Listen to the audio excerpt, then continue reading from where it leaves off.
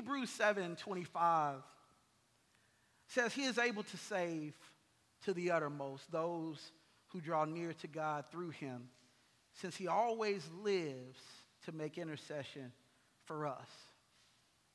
He is able to save to the uttermost. What comes to mind when you hear those words, that he is able to save to the uttermost? Not just save, but save to the uttermost. Uttermost, the word means fully or full-ended, complete, whole, entirely, forever, eternal. This is the work that God has done through his son Jesus. This is the work that we see on display throughout Scripture. This is the work that we call the gospel. That God doesn't just half save. He doesn't just kind of save. He saves to the uttermost. We're continuing in our series called Brand New, looking at the nature of salvation, and as a framework for the discussion, 8 weeks, I believe, Pastor said that we should look to be in this series. We're using for the framework a book by Matt Chandler and Jared Wilson called The Explicit Gospel. They use two divisions to break down or to dive into the gospel. The first section they refer to as the gospel on the ground, and this is what Pastor Brian has been preaching through the last 4 or 5 weeks here, using the format God, Man, Christ response. And if you've missed any of that, I do want to refer you to our YouTube channel so you can go back and catch up on that. He's done some of his finest preaching in these last few weeks. Amen. This week, we start the second half of that framework, looking at what the book refers to as the gospel in the air. And using the format creation, fall, redemption, or restoration, and redemption, the gospel in the air allows us to zoom out and see, zoom out from the up close and personal, the individual, where we've been the last few weeks, to look and see that God is doing a number of things in a number of ways throughout the entirety of Scripture, far beyond just that personal level. So you've heard Pastor Brian use this word cosmic. So this is a more cosmic look at the gospel. And with that pairing of the gospel on the ground and the gospel in the air, we get a more complete look at what God is doing through the gospel. And that's what we want to do. We want to get a complete look at what God is doing through the gospel. Now, some may argue that to pull back from the personal, because the gospel, making the decision to follow Christ, or making the commitment rather to follow Christ, is a personal decision. Amen? Grandma can't make that decision for you. Mama can't make it. Daddy can't make it. It's your decision as he moves and works on your heart. But what we see in Scripture is a grand story of redemption. It's beyond personal, and it's one that includes us, but it's not ultimately about us. So it's very healthy for us to take a step back from the gospel on the ground to get that picture, that cosmic or universal picture, because all too often we do want to make his story our story. We want to take what God has said in his word, what God is doing even in his church, what God is doing in creation, even what God is doing through the gospel, and make it about us. And while we are certainly a part of his story, while we are certainly a loved and welcomed addition, we are not the focus of the gospel. God is. So again, it's healthy for us to step back and get this picture, again, because all too often as we are on the ground, so to speak, dealing with our personal lives and our personal stuff, we lose sight of how big and how other God is. And rather than bringing our problems up to God, we tend to bring God down to our problem. And when we do that, we make him small, we make him insufficient, we make him unable to effect change in our lives. But that's not the God of the Bible. That's not the God of the universe. It's not the God of the gospel. Our assignment this morning is to explore the gospel narrative through creation. And what we see as we look through this lens, what we see when we look through this lens, again, is a cosmic work, to use some of the wording that Pastor Brian has been using. we see God speaking and creating everything out of nothing. We also see a consequential effect as a result of man's fall, death, and destruction has now entered the world because of sin. God's perfect creation has been marred by sin. And lastly, we see a complete redemption. As he who was seated on the throne in Revelations 21 declares, "Behold, I am making all things new." He saves family to the uttermost. Amen. If you have your Bibles, turn with me to Romans chapter 8. This is where we'll set up camp, pitch our tent for this morning. Romans chapter 8, we'll begin reading at the 18th verse. Everybody there?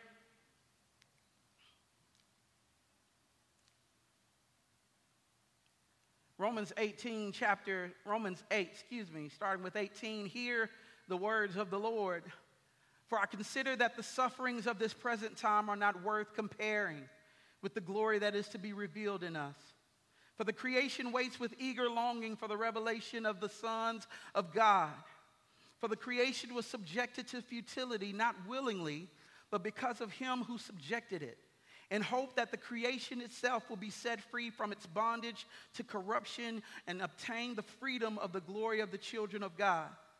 For we know that the whole creation has been groaning together in the pains of childbirth until now. And not only creation, but we ourselves who have the first fruits of the Spirit groan inwardly as we wait eagerly for adoption as sons, the redemption of our bodies." In our text, Paul wants us to understand two certainties. The first thing Paul points us to is the reality of suffering in this present time.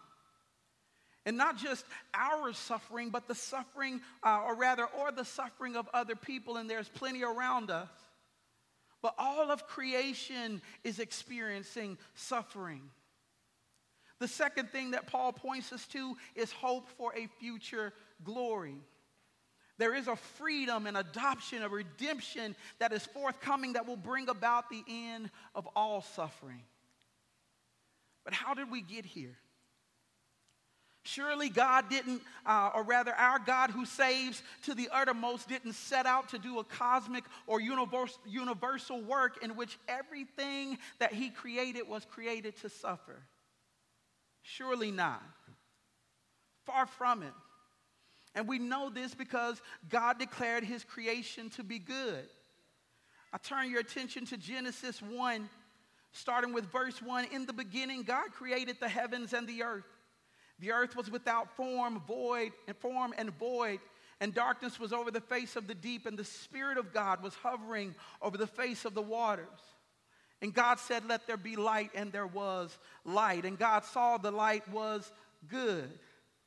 And God separated the light from darkness. God called the light day, and the darkness he called night. And there was evening, and there was morning the first day. And God said, 'Let there be an expanse in the midst of the waters, and let it separate the waters from the waters.' And God made the expanse and separated the waters that were under the expanse from the waters that were above the expanse. And it was so.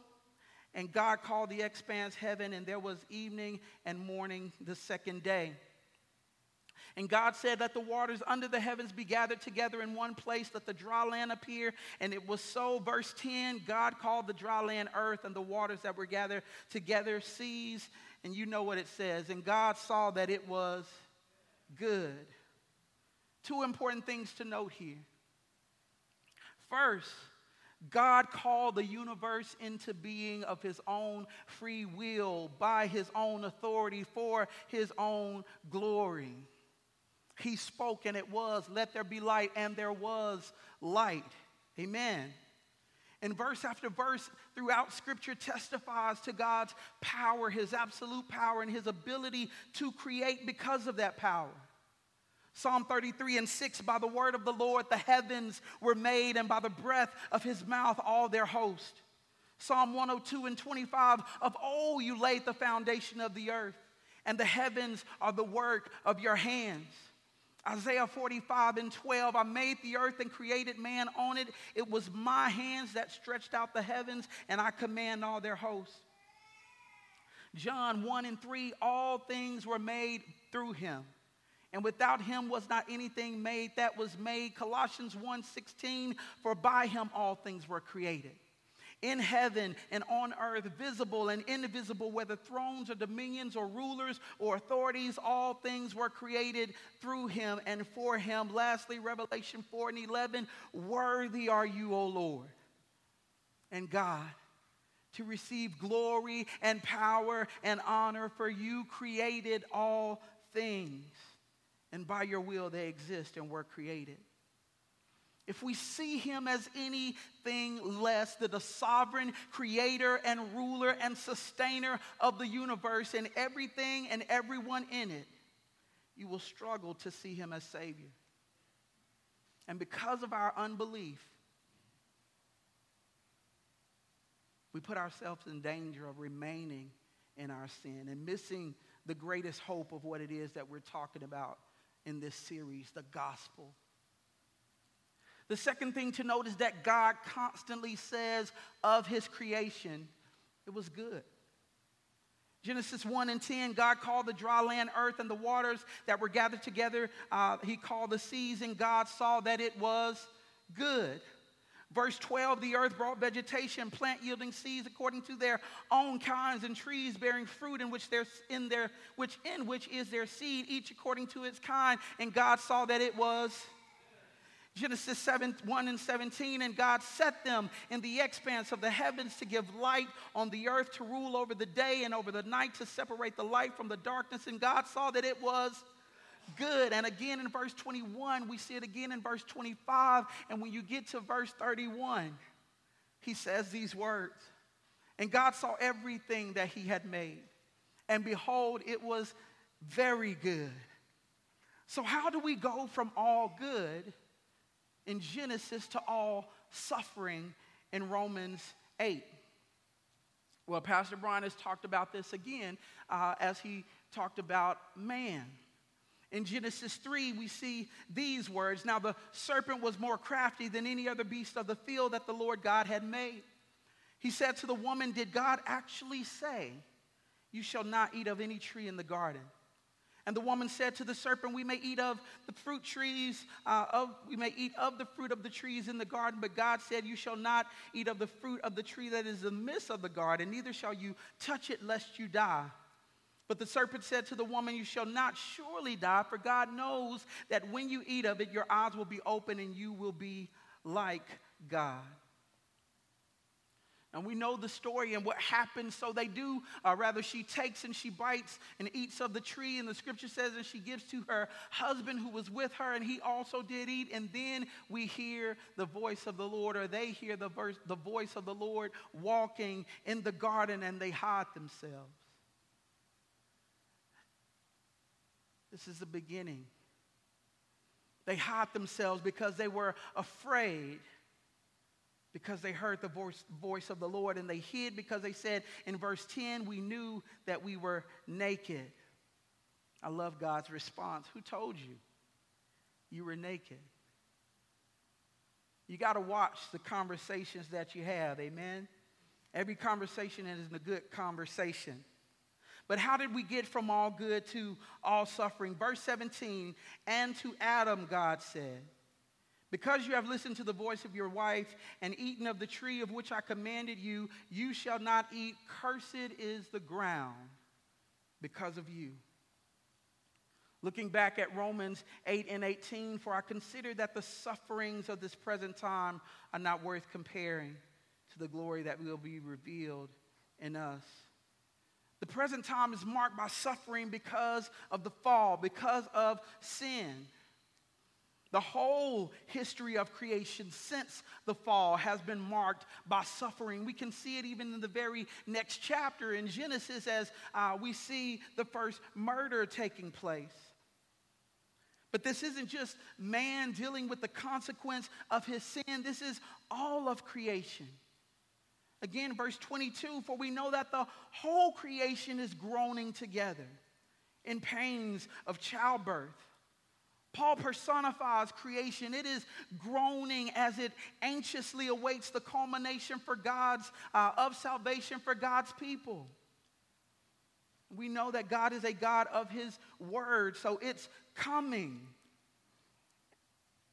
And creation eagerly awaits it because it will trigger its release from corruption, from suffering. The suffering that creation is experiencing again because of sin. So we're not just talking about personal or individual suffering. And we know what that looks like, whether that's pain or sickness or disease, whether that's death or whether that's problems in our relationship. There's a multitude of things. The entire human experience and all of the bitterness that comes with it can be traced back to sin. And it's suffering. It's suffering. But we're also talking about national suffering. As we look across even our own country and other countries throughout the world as COVID-19 continues to leave its mark.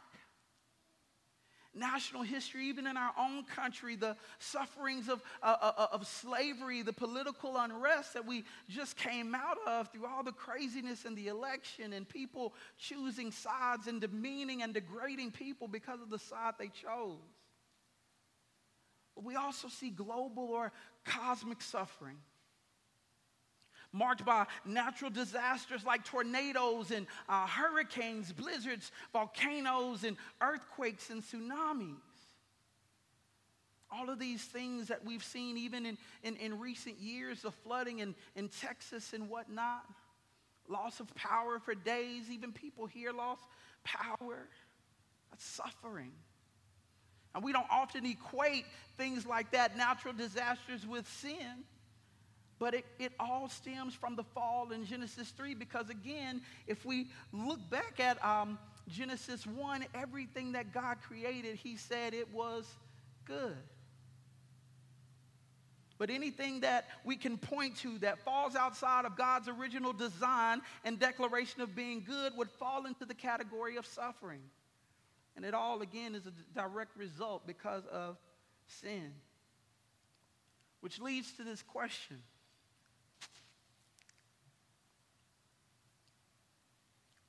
Do we have a tendency to downplay our sin? Do we treat it as if it's not the offense it is? Do we treat it as if there are no consequences for it? I'd wager to say we do.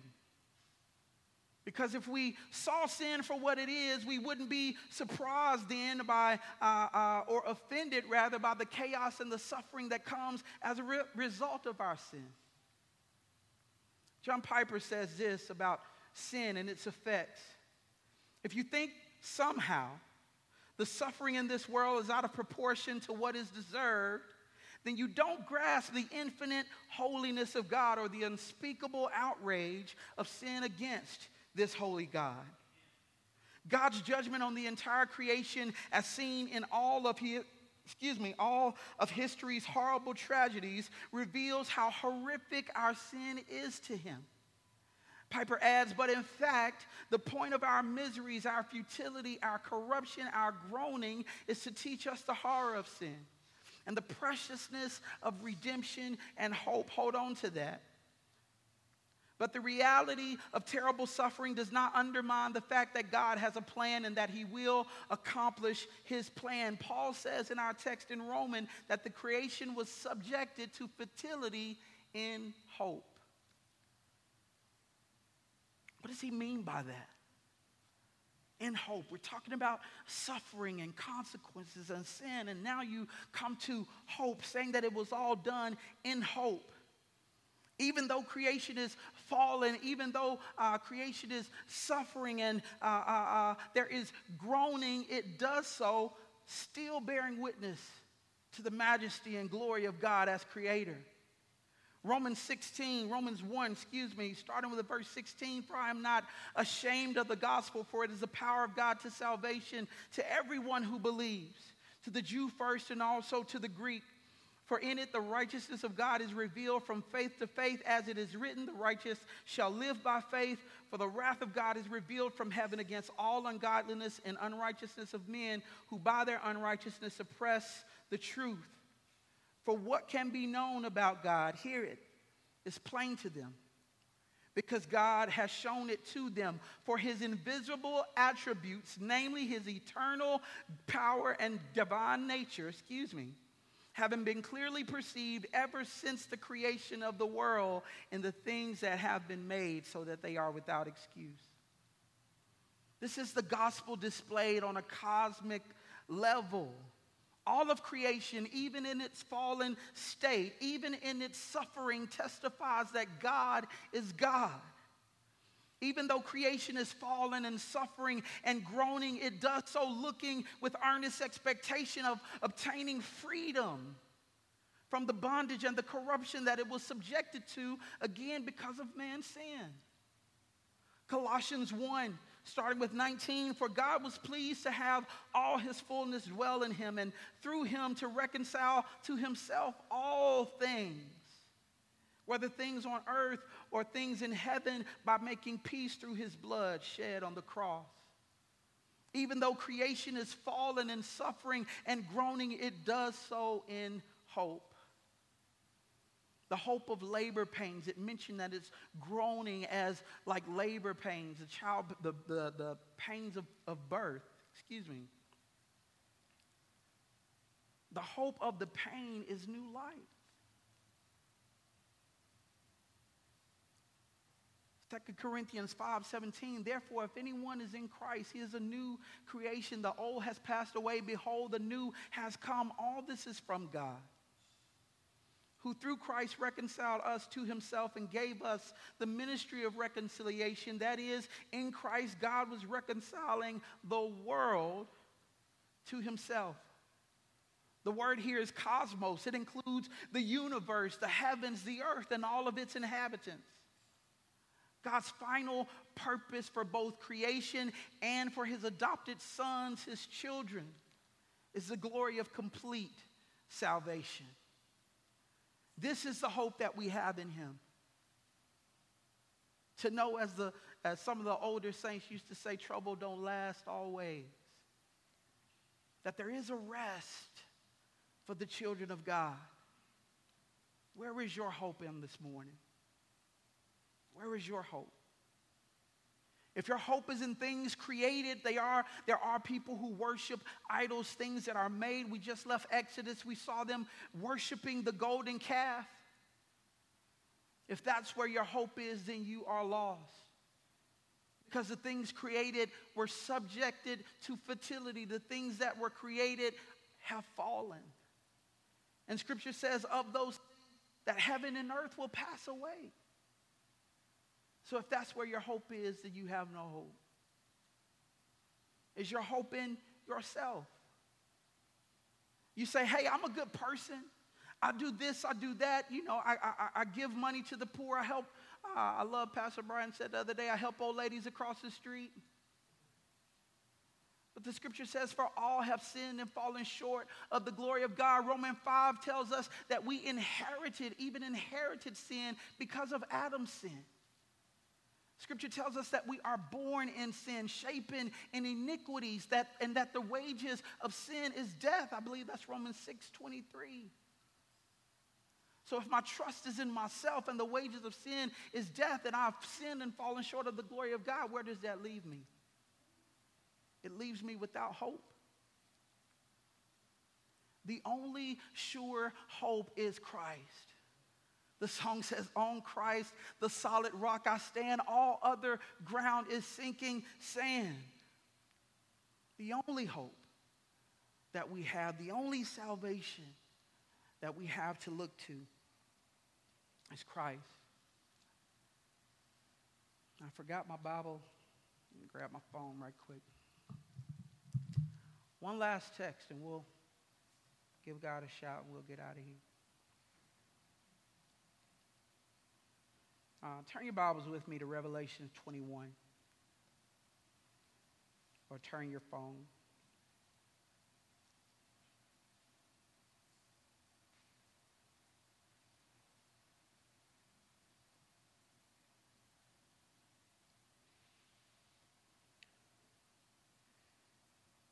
The only true hope we have, family, is in Christ.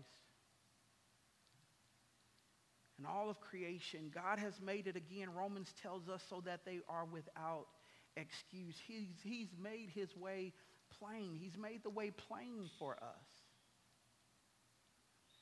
We just have to make the decision that we're going to hope in him and trust in him. Revelation 21, verse 1. Then I saw a new heaven and a new earth. For the first heaven and the first earth, has passed away, and the sea was no more. And I saw the holy city, New Jerusalem, coming down out of heaven from God, prepared as a bride adorned for her husband. And I heard a loud voice from the throne saying, behold, the dwelling place of God is with man. He will dwell with them, and they will be his people, and God himself will be with them as their God. Listen, he will wipe away every tear from their eyes, and death shall be no more. Neither shall there be mourning, nor crying, nor pain, for the former things have passed away. And he who was seated on the throne said, behold, I am making all things new. All things. The salvation that he offers us, that God offers us through Christ, is a sure and true salvation. It is trustworthy. It is reliable. It will not rust. It will not devalue. It cannot be stolen. He saves to the uttermost. I urge you, if you don't know him today, put your hope in Christ. If you are watching, I urge you, put your hope in Christ. If you're here today and you have questions about what does that look like, myself, Pastor Brian, grab one of us. Grab one of us. Let's have that conversation. Do it while it is yet day, for the night come when no man can work. Let's pray. Father, we thank you for this day.